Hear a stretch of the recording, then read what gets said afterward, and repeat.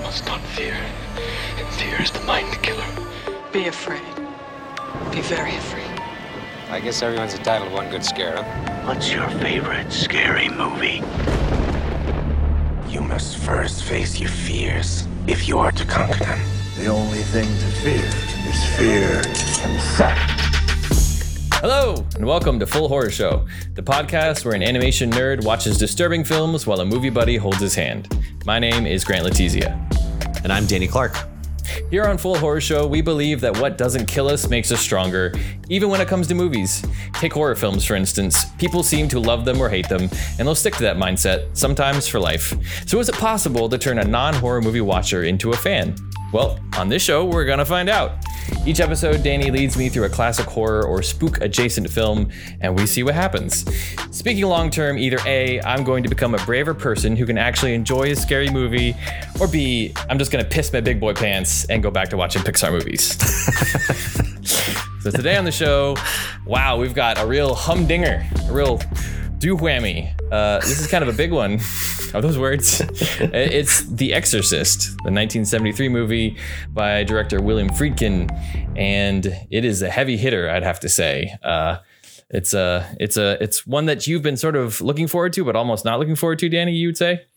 Yeah, I mean, there's a lot of pressure on this one because it's a masterpiece, you know? And it's one that I had avoided for years, and it was really nice to revisit. So it's not a bad thing. I love it. It's just, it's a difficult film for a lot of reasons. You're feeling the weight of that word that you just threw around. You threw around the word masterpiece. Oof. I mean, I said the same thing about Evil Dead when we talked about it a few weeks ago, but that's just my opinion about Evil Dead. This movie, everyone regards as a masterpiece. So when you're watching it, or at least I'm watching it now, I'm trying to think, why is it considered to be that? And I have some thoughts.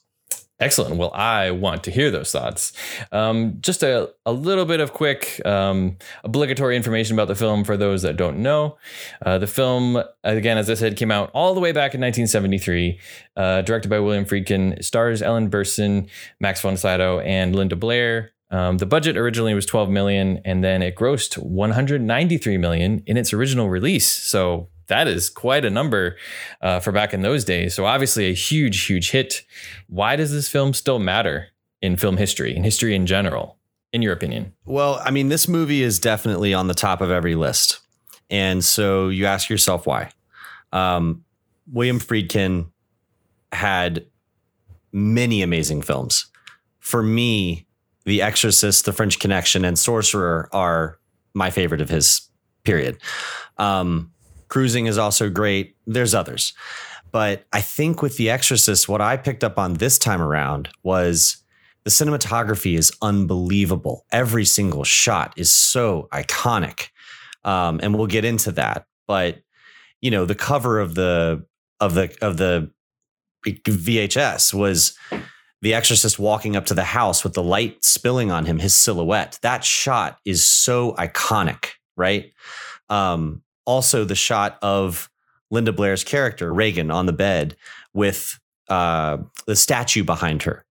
Some of the shots of her with the makeup on when she levitates. And I'm not spoiling anything. I'm saying stuff that's probably in the trailer. You know, there's just a lot of iconic shots. So the cinematography is something that really stood out to me as just incredible. I also love the simplicity of it. Like, for some reason, when I remember this movie, I remember all the demon stuff, of course, but I didn't remember the rest of it. I didn't remember the story of the Exorcist himself. I didn't remember the story of Damien and of Max von Sydow's character. I forgot that the beginning of the movie takes place in northern Iraq. So there's a lot to the story that I think makes it really complex. And Friedkin, in his documentary, I watched it, it's called Leap of Faith. He talks a lot about faith and fate. And so, yeah, I think narratively, there's a lot of complexity. I think the cinematography is amazing. I think it's a really tight edit. It's kind of more of a chamber piece. And he even says this about his own movie. It's more of a chambers piece than a spectacle. What does he mean by chamber piece? He's talking about it as if like it's in a lot of interiors. So it's not like a big CinemaScope picture. It's not like Ben-Hur, you know, it's not a spectacle. A chamber piece in that it's very intimate and it's a lot of dialogue And it's a lot of scenes inside this house. I also liked how local it was to Washington, D.C. My sister lived in D.C. Not too long ago. I spent some time up there and hung out in Georgetown, and my brother-in-law took me to the steps that are the famous steps from the film. I didn't even know we were going there. He was like, hey, I'm just going to walk you somewhere cool, and I'm going to see if you recognize it. And I didn't. I just wasn't paying attention. And he's like, dude, those are the steps from The Exorcist. And I was like, oh my God, no way.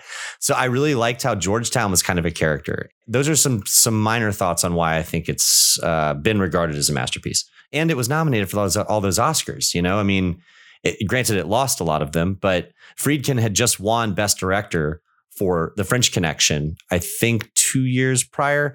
And now he's nominated again. And it's one of like 5 horror movies nominated for Best Picture. So it's very rare that a horror movie is nominated like that. Based off then some of those interesting anecdotes, which I really like that you said about going maybe to the location and seeing the steps and other things. Tell us a little bit, I guess, about what is your story with first seeing the film or even hearing about it? Like, what was your take on the hype surrounding this? Well, so for me, demonic possession and religious horror was always the scariest. Those were the ones that I avoided. The Omen, The Exorcist, anything that involved the devil or demons scared me because I grew up in a religious family. We went to church. And so the idea that as a believer, for us, there is a hell. You know, they put the fear of God in us, you know? So I don't really know where I stand now. Like my faith is very much in question, and that's neither here nor there.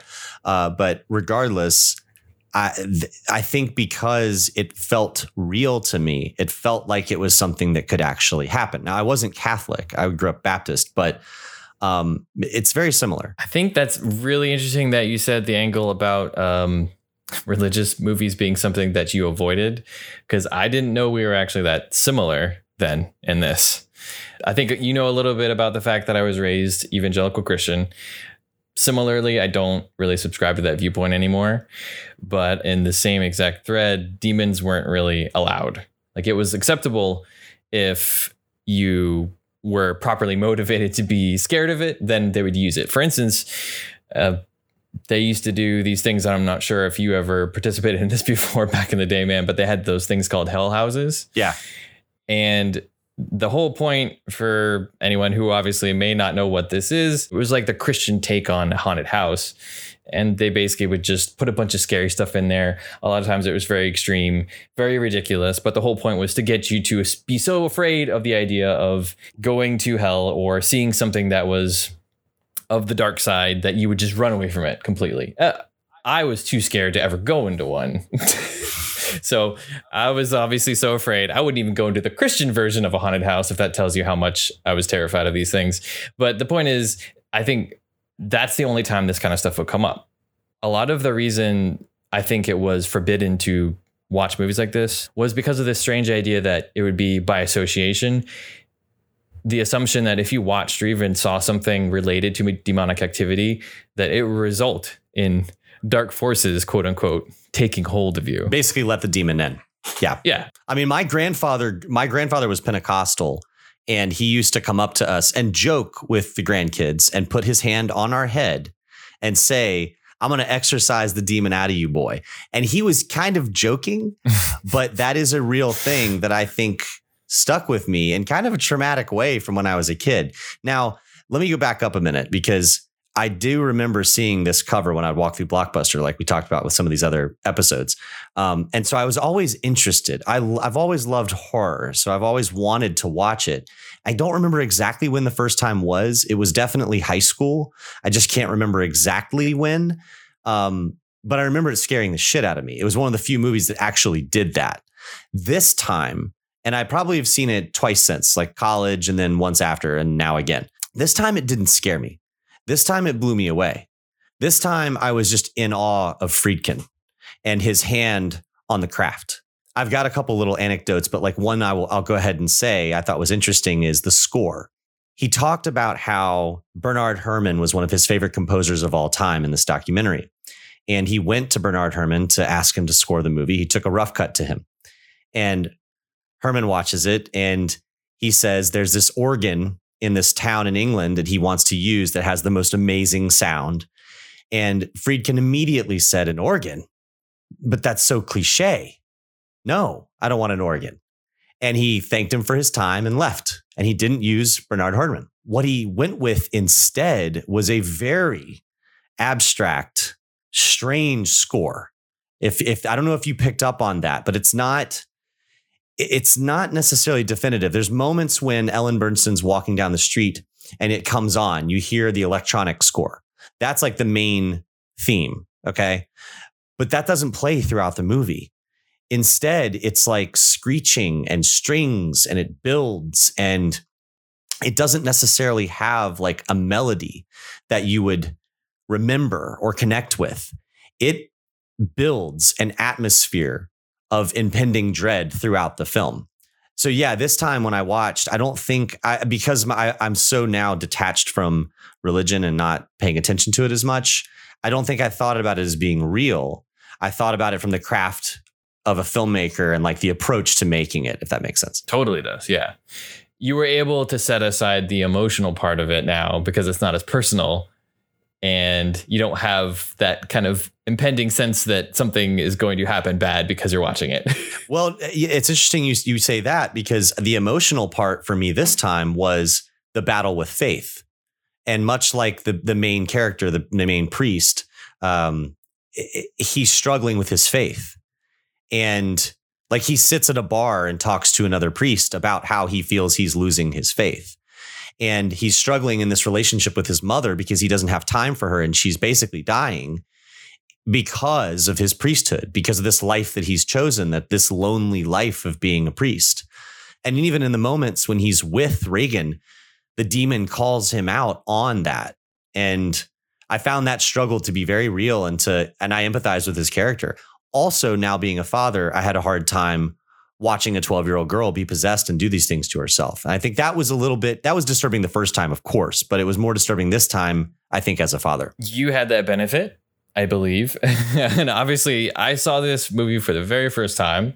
And when we come back from the break, I'll talk about that specifically. But I just think it's interesting to note the differences in our viewing experiences because I think that the viewing experience I just had was more similar to what you were feeling when you were in high school. I'm sure. Yeah. Because the first run through, there's no way to avoid just the pure emotion of the whole thing. And then for me, just to go just one step back again to share some personal experience in this. I mean, obviously, there's the context of religion and other things kind of weighing in and the different things that you're taught when you're growing up, which may or may not stick around. And I think, interestingly, it might affect the movies that you choose to watch, some more than others. You know, this film was something that I was aware of because I knew that it was a movie about demon possession. That was exclusively what I knew about it. I knew that it seemed like a very serious movie. It seemed like it was a very adult tone. And I having not seen it, I didn't know these things, but it's just sort of osmosis sort of bled through the culture. And I felt like, well, if there's a movie about exorcism, it seems like this is the original one. Not necessarily whether that's true or not. I don't know if it's predated by another Exorcist kind of movie or demon movie, but it seems as if to me it was the one that sort of kicked it all off. So it was one that was very seminal in that way.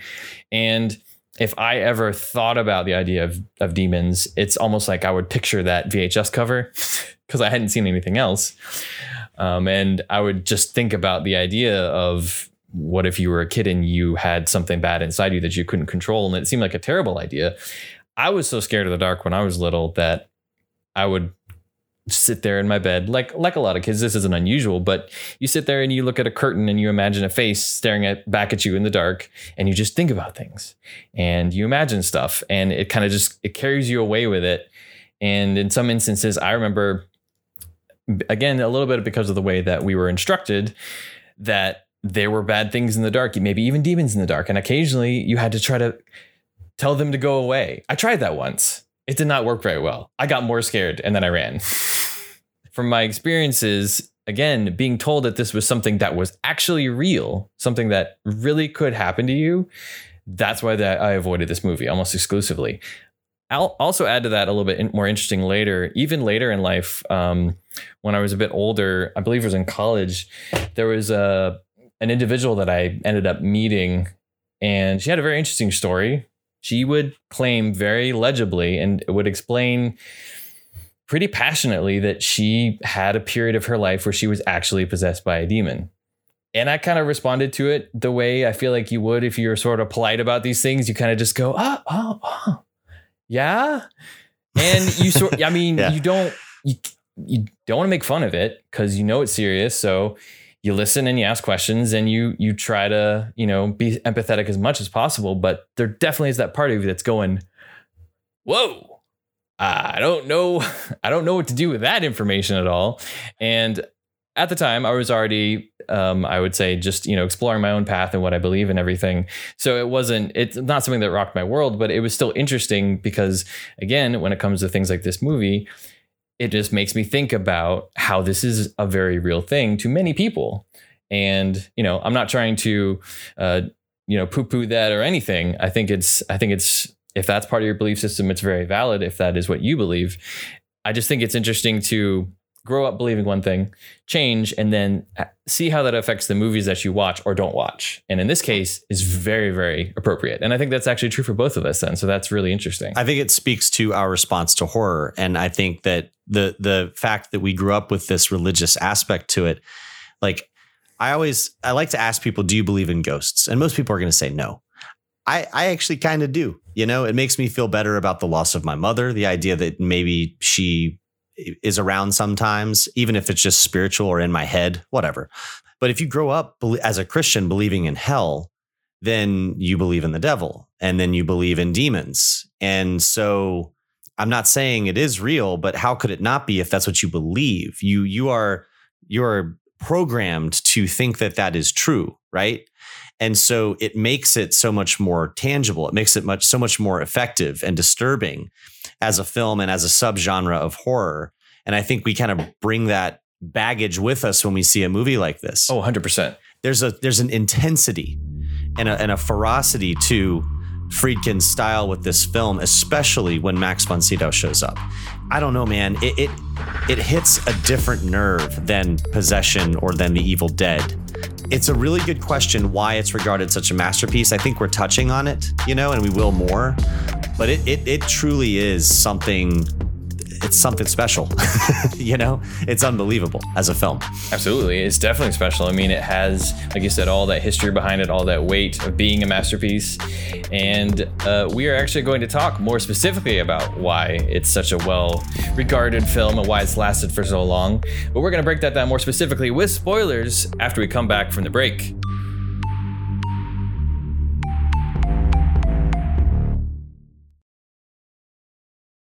Welcome back to Full Horror Show. We are actually talking about The Exorcist, the 1973 movie by William Friedkin directing, and why it's so significant and why it's still around and why it's still really damn scary after all these years. But before we go any further, though, we should drop this spoiler warning in here so that people know that things will be spoiled after this point. So beware going forward. Listen to me very carefully. Look out! The spoilers are coming. If you see the spoiler and it tells you what the movie is before you watch the movie, everything will be ruined. The spoilers are there. Get down! Get down! Get your ass to Mars! Jamie!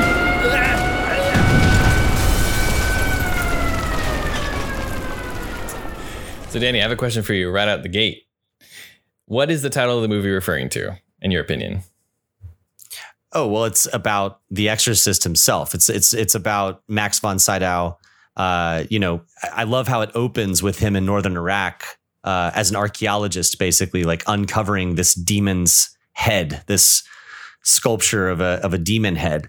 So it's about him, and it's about the other priest, because at first he attempts to be the exorcist, but he's not really trained in the way of doing it, and so he goes to other priests for help to find, I guess his character's name is Marin. So yeah, Damien Karras is our main character, but Max von Sydow is the exorcist. It's interesting because the actual plot summary from IMDb just says something very simple. It just says, when a teenage girl is possessed by a mysterious entity, her mother seeks the help of two priests to save her daughter.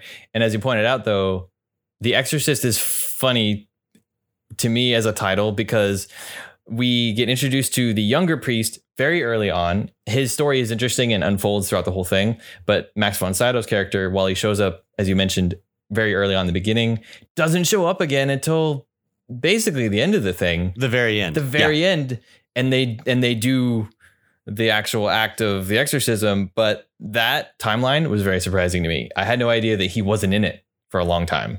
So what did you think when the movie opened in northern Iraq? Because that's something I forgot happened. Like that whole opening sequence, especially because when I saw this, I hadn't seen Sorcerer, and Sorcerer takes place in, a remote place, not remote place, but like a faraway land, and they actually shot this in Iraq. So I thought that was kind of cool. It reminded me of Raiders of the Lost Ark. I thought I was watching Indiana Jones. Okay, so same page there. Yeah. It was weird. I was like, this is really strange. Why are they starting in here? What is this guy doing? Oh, is he like an archaeologist? He's digging for stuff? Cool.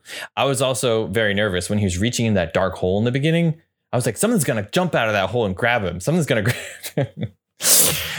Why did they start it in Iraq? What was the point of that? It was almost like an extra scene. I thought you said you had maybe some more information on why that was the way they chose to start it off or something. Well, in the documentary, Friedkin talks about it, and there's that shot of Max von Sydow looking at the statue. They're like standing off at one another. And I think that is foreshadowing the ultimate standoff at the end. And he has performed other exorcisms. That's alluded to later in the film by the other priests when they're talking about him. They're like, where is he now? Like, oh, he's off on a dig. We can find him. He'll come back. And they send him the letter and they get him back. I think it's all, you even mentioned when he reaches his hand in the hole and you thought something was going to happen. That all creates this sense of impending dread. And it sets the stage for this character. And we want to know who he is. So we're naturally curious from the start. And I think by departing from him and going to another man who is losing his faith and who is struggling with his faith and doesn't know how to help this girl and doesn't know what to do, I think it makes it so mysterious. And I think it makes it so alluring, and it adds layers to it that I didn't even remember. Yeah, it had me scratching my head for sure. The whole 10 minutes when that's unfolding. Cause I was thinking, am I going to see something where he's going to like, all right, he's obviously digging. He's going to find something. Like he's going to find Jumanji. The board game is going to come out of the ground and then he's going to try to play the game. No, it just seemed like the perfect setup. I loved it. It's so much Indiana Jones going on there with everything. And it's definitely subtle because he doesn't, like Friedkin in the documentary names the demon that is the sculpture. I don't remember what the name is right now. Okay.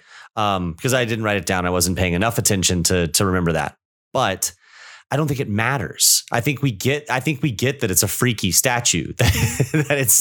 There's no connection though, just to be clear, between the freaky little statue he pulls out, what happens. Well, I mean, there is, we are in spoilers now. There is that shot later in the film when Linda Blair's hands are up and she's free of the restraints on the bed. And there's the smoke billowing behind her and the light behind her. And you see the image of the statue there next to her. And that is from the perspective of Max von Sydow's character. So it does connect back at the end of the film. Does he use the statue for good? No, I think the statue is evil. Yeah. Well, doesn't the dude say to him though, like he has someone helping him, and doesn't he mention something about fighting evil with evil or some line like that? Yes, he does. Well, what does that mean? So is he out? Is he like a treasure hunter, paranormal treasure hunter, finding objects to use against the demons? He doesn't ever pull it out though in the exorcism, does he? I don't know about that. I think he's just trying to learn more about maybe the worship of, like, why would someone make a statue of a demon? Perhaps it was pagan, or at that time people worshipped it or were afraid of it. And so they were trying to honor it in some way. I mean, it's thousands of years ago, thousands of years old. I just think his curiosity is interesting. But when you're talking about fighting evil with evil, there is a line at the end of the film that Sydow says, because the priest, they both come out of the room and they're sitting on the steps.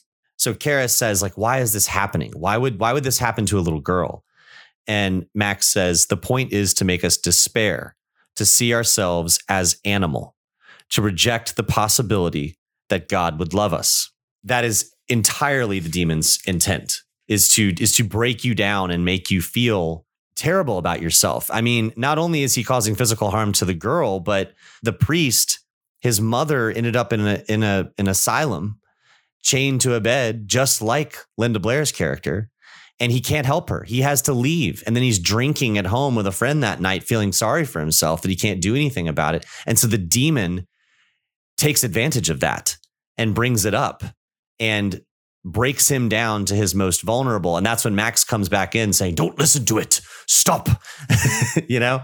By the way, one more little anecdote about Max. This I thought was really interesting from the documentary. Apparently, Friedkin didn't like his performance in that scene. He wanted him to be more intense.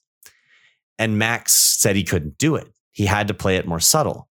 And Friedkin was like, but you have to be more intense. Like, I need you to get angry. I need you to cast that demon out, you know? And Max said, but I don't believe in God. And it kind of blew Friedkin's mind. So he goes back to Max and he goes, do I need to get Bergman here? Do I need to get Bergman to help you to do this? And Max is like, no, you don't need to get Bergman here. And Friedkin said, he's played religious characters in multiple Bergman films. Why can he not do it now? And the answer from I think it was the producer, was all of those performances are subtle. In the Bergman films, he's much more subdued. He's much more calm in Virgin Spring and in Seventh Seal. It's emotional, but it's not the power of Christ compels you. Cast the demon out. He's yelling at her, throwing water at her. And there's just such an intensity to the performance. It's amazing that Friedkin got that out of him. I love it. That's really cool. Okay, so he wouldn't have naturally gone that far. Nice. And there were some very strange tactics by Friedkin in this movie. I don't know if you know these little tidbits, but apparently he slapped one of the actors in the face after Karras falls down the steps. There's another priest character who runs over and is crying next to him. And apparently that guy couldn't get to the emotional place that Friedkin wanted him to. And he was saying, I just can't do it. And so Friedkin slapped the shit out of him. Wow. and said action. Also, Friedkin knew that John Ford used to bring guns to set. And apparently Friedkin would fire off a rifle during the shooting of the film to scare the actors. To get them in the right headspace. Don't know how those things would actually play today. I don't think, well, he even admitted that. He's like, I couldn't do that today. There's no way. Oh, yeah. Man. Wow. Yeah, we kind of know a little bit about Friedkin and some of his methods, and he definitely seems like an intense guy. I want to go back to one thing that you mentioned that I thought was actually a very good segue to this little segment that we're going to do next, because you mentioned something about the demon basically breaking you down and making you feel just terrible about yourself. Well, the next segment that we're going to do is called How Disturbed is Grant? Yeah, so tell me what you think about the movie, man. I want to know how you feel. Tell us. I feel burdened is how I feel. Ooh. I understand completely why this movie, I think, has the place that it has in history. And I noticed the same stuff that you did and appreciated it, like the camera work and the compositions and the set design and the color and the special effects and just the performances and the pacing. All that is unbelievably top notch and amazing and really, really well done. So I think that's all warranted. Totally makes sense. But you know what? I don't really think I enjoyed watching this. Oh, really? Okay. So did you like the film? That's the thing is I think understand why it's a great film in that sense and maybe considered one of the best horror films ever, but I don't know if I liked it or really enjoyed watching it. Okay. Because like I said, the feeling I had afterwards, it does just feel burdened. And this is part of the experiment that we're going through here, is trying to figure out, at a certain level, will these things drop away and will I eventually start enjoying these experiences? I got to just say, for this one, a lot of it, though, being things that you already sort of touched on, especially in the first half of the show, was you talked about how unbelievably overwhelming and intense the tone is in this film. And I think that's true. And that's what got me for a lot of it. Throughout the whole Indiana Jones opening sequence, throughout the whole setup where the mom is trying to diagnose her daughter and they're just having doctors look at her, and there's the priest kind of running around trying to take care of his mom and other stuff. Everything felt so realistic and intense and heavy. And the more the demon things start ramping up, while I at a certain level, I wasn't jumping as much. I started off the whole movie being so tense. I had to sit down and actually think about it like this and think through what I was going to do for my basically my fear management plan. My fear management plan was this. I was going to watch it in the daytime, so it wouldn't be night. And then I was actually eating some breakfast, just a little bit of a late breakfast, but I had to think about this and I was like, it wasn't pea soup, was it? I was like, I think that there's like projectile barf in this movie. I wonder if I'm going to throw up. Maybe I shouldn't eat right now. Maybe I should just like take a break. Did that gross you out that much? Like, was it that disturbing, the puking stuff? No, it looked like ooze. That was actually quite comical. Well, it's like Campbell's pea soup, If they had made it yellow, I think I would have really had a problem with it because I have a really bad gag reflex as well. From a color standpoint, I actually like that it was green, even if it was like ridiculous, It was so green though. It looked like Ninja Turtles ooze. Seriously. Yeah, totally. Well, and that room kept getting colder and colder and colder. He like put a refrigerator in there and like it was horrible conditions for the actors. Like the breath was real. Like it was very cold in that room. Well, that was part one of the fear management. Part two was I decided that I was going to lay on the couch, sort of in a nice resting incline position with a blanket over top of me that I could quickly pull over my eyes if the moment was going to call for it. So I stayed there kind of rigid with my hands clasped over the blanket, sort of waiting for probably the first solid 30, 35 minutes. I think at a certain level, it did round off. And I was like, oh, okay, I think this is maybe the spookiest that this movie is going to get. And so that in itself was sort of tolerable. Like there weren't a ton of jump scares. It wasn't something that was overwhelming just over and over like that. But it was more of the tone and then how realistic, again, he was going with all this stuff. I think my end result at the end of it is I'm disturbed mostly because I feel just burdened and heavy after watching it. And I still had to ask myself the question of like, I just don't know if I'd watch this again. I don't see myself watching it for pleasure and being like, this was such a fun time. Yeah, that's kind of my quick take on it. No, I mean, that totally makes sense, dude. And I feel the same way. Like that's why I said in the beginning, I was kind of dreading even talking about it because it is a very heavy film. It's a difficult film. It's not necessarily that scary anymore. And I am desensitized. So I'm not trying to downplay how it may have freaked you out. But like we talked about Evil Dead, there's certain set pieces that are extremely disturbing. The masturbation scene is one that stands out that I think, especially at the time and even today, I mean, she's a 12-year-old girl and the crucifix is cutting her. It's awful. Why was so much of it? I have a question. Sorry, I don't want to jump in, but why was so much of it sexual? I don't get that. Was it for shock value? Why was everything that the demon did have to be like, oh, she's going to use bad words? Like, well, okay, because like the demon kept saying things like you motherfucker, cocksucker and stuff like that to them. Yeah, it was always like a sexual connotation kind of thing. I think because that's like ultimate evil. I think that Friedkin and the dialogue, they did it in that way to make the demon more disturbing, especially for the time. Mm-hmm. Most people don't talk like that, at least back then, and especially Catholics and especially Christians. I think that makes it more evil. Also, I mean, look at the 7 deadly sins. Lust is one of them. I think that sex and violence kind of go hand in hand, especially from a religious standpoint. And so you're going to disturb religious viewers. You're going to disturb people more if you make it more debaucherous, make it more evil. I think it makes it more evil. There's a character actress from Johnny Guitar named Mercedes McCambridge. Okay. She was also in Giant and Touch of Evil. So apparently Friedkin hired her to do the voice of the demon. When you watch the rough cut of Linda Blair said all of those things. She said, you motherfucker, but she's like, you motherfucker. Like it sounds like that, right? Mercedes McCambridge she said she'd been in AA and she no longer drank. She's sober. She demanded that she'd have whiskey, raw eggs, cigarettes, and 2 priests present to do the voice of the demon. And so after she drank the whiskey and ate the eggs and smoked cigarettes, Friedkin said it was like she had 6 tones coming out of her voice to do that demon voice. And it was perfect the way they mixed that with Linda Blair's voice. Mm-hmm. Also, he talked about subliminal audio.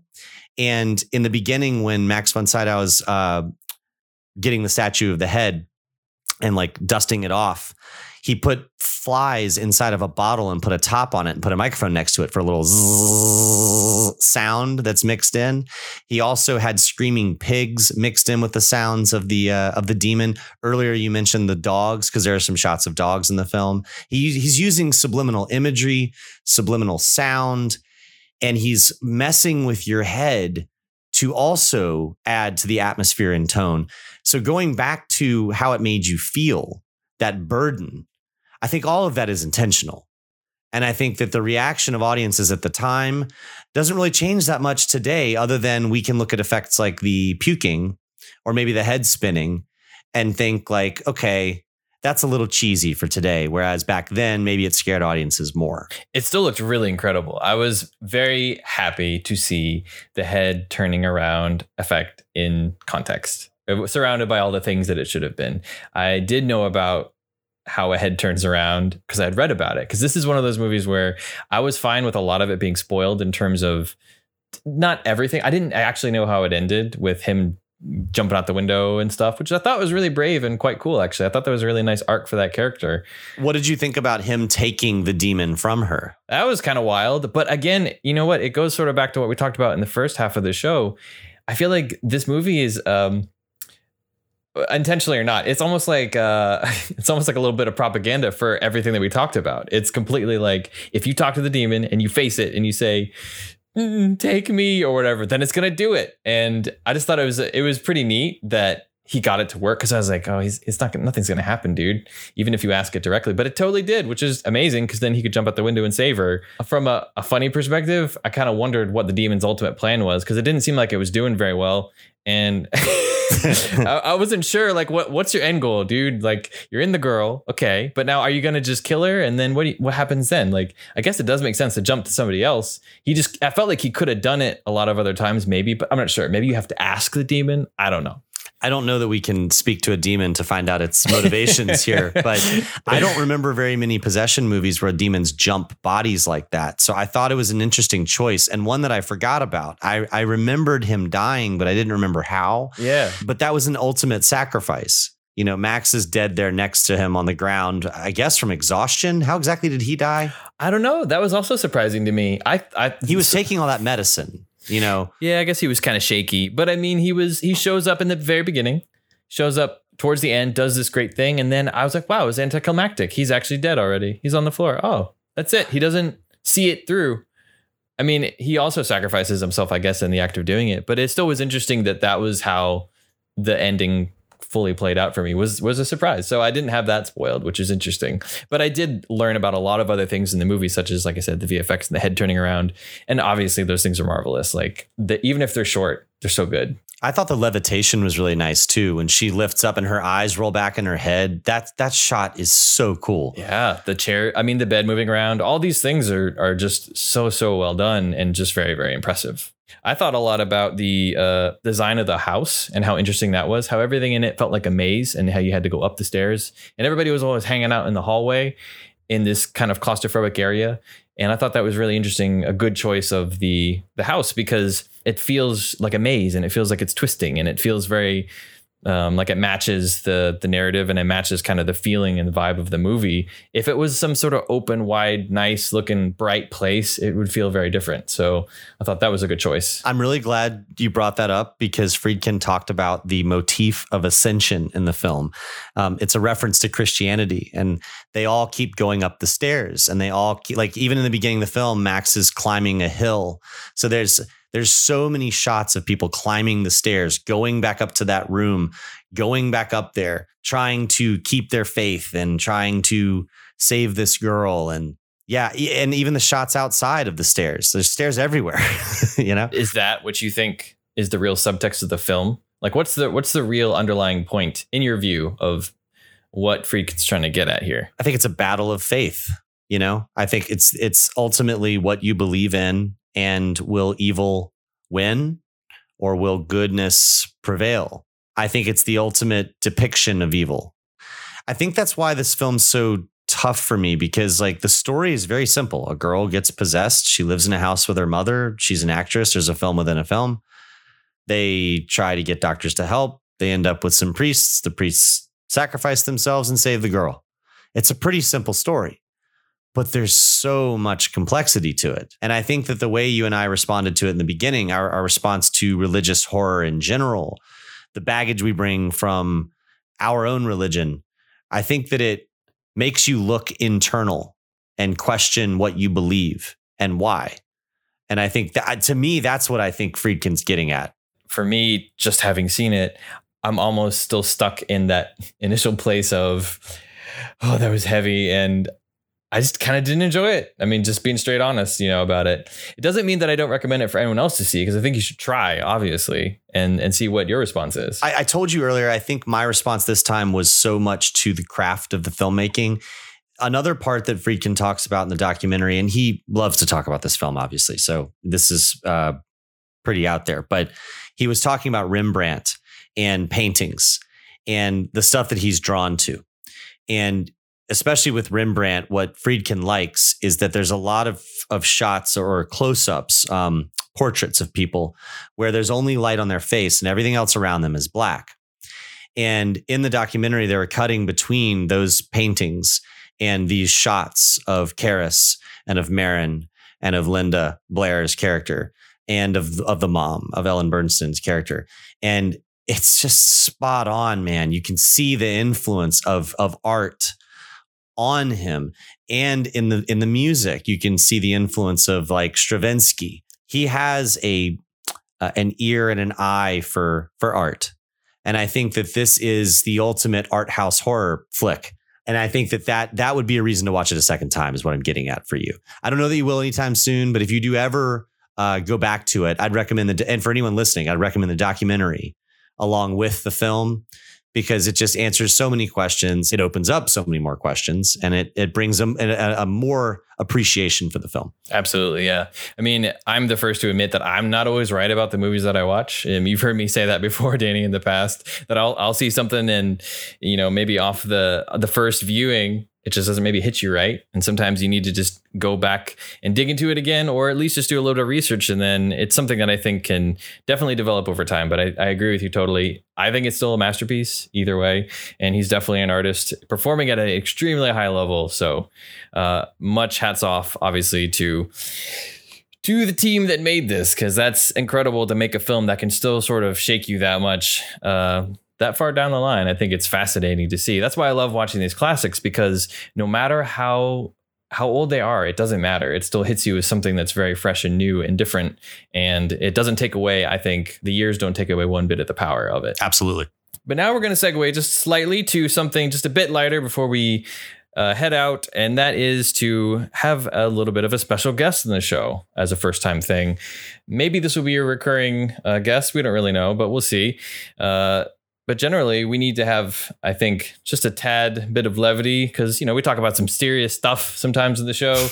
And we need to kind of be reminded about what's truly important, which is honestly just silly things like, scary movies that are coming out and what's trending, basically. So to do this, we have our horror correspondent. He's a very, very well known. He almost needs no introduction, but I'm going to introduce him anyways. You know him, you love him. This is the classic Hollywood actor, Peter Lorre. Hello, everyone. I'm very glad to be a part of your small little show. And Danny, I'm especially glad to speak to you. Good to speak to you too. Good. Well, first of all, I wanted to just start off by saying that I am a master of horror myself. Charlie Chaplin actually called me the greatest living actor. Did you know this, Danny?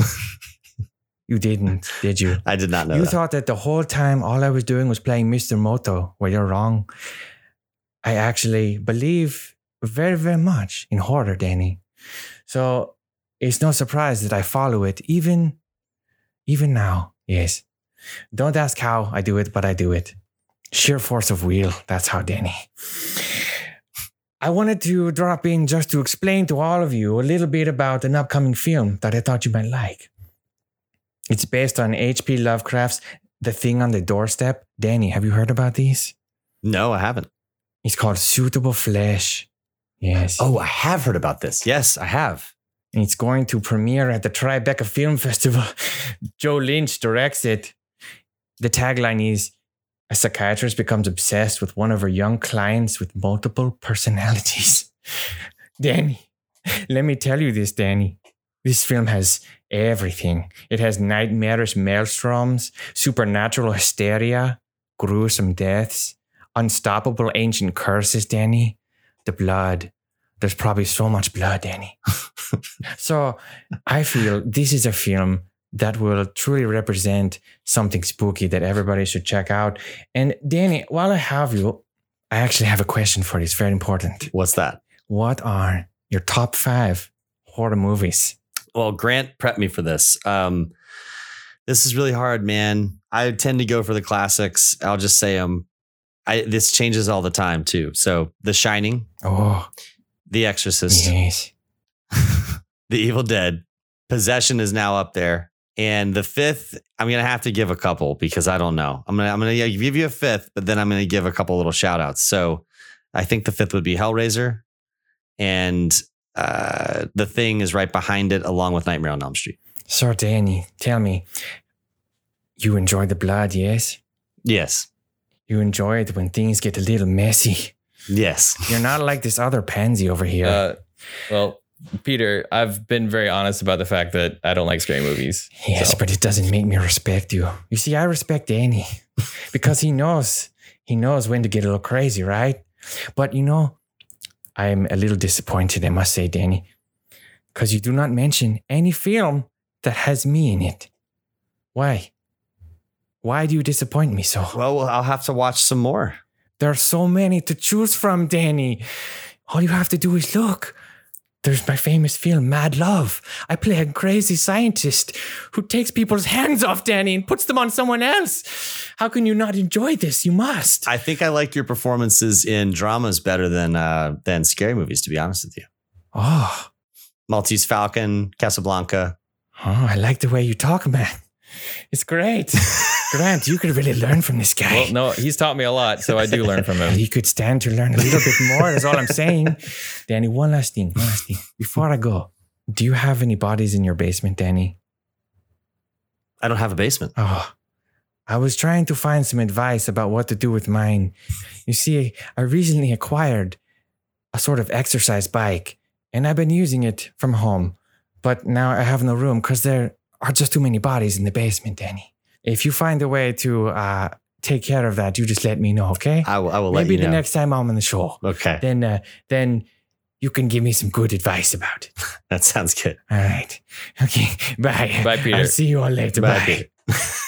Wasn't that magical? That's so special. Yeah. Only through the magic of Hollywood can we get someone like Peter Lorre on this show. It's pretty special. It's like you're Stuart Gordon. You reanimated him. Maybe we did. I don't know. I'm not really at liberty to describe exactly how that happens, but I mean, it's great either way because, we get to talk about your favorite movies, his favorite movies. And obviously he's way more of a horror guy than I am. So, well, now we need to know your top 5 favorite horror movies. I can't formulate them yet. There has to be something. I mean, even if of just the few you've seen with us on the cast. All right. So if I pick 5 that I have seen, and again, I have to qualify it because it's such a small amount, but I guess I'd put Evil Dead up there, because it was good and funny, and I like that.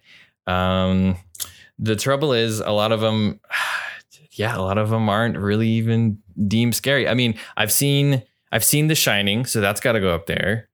Those 2 I think would be at the top.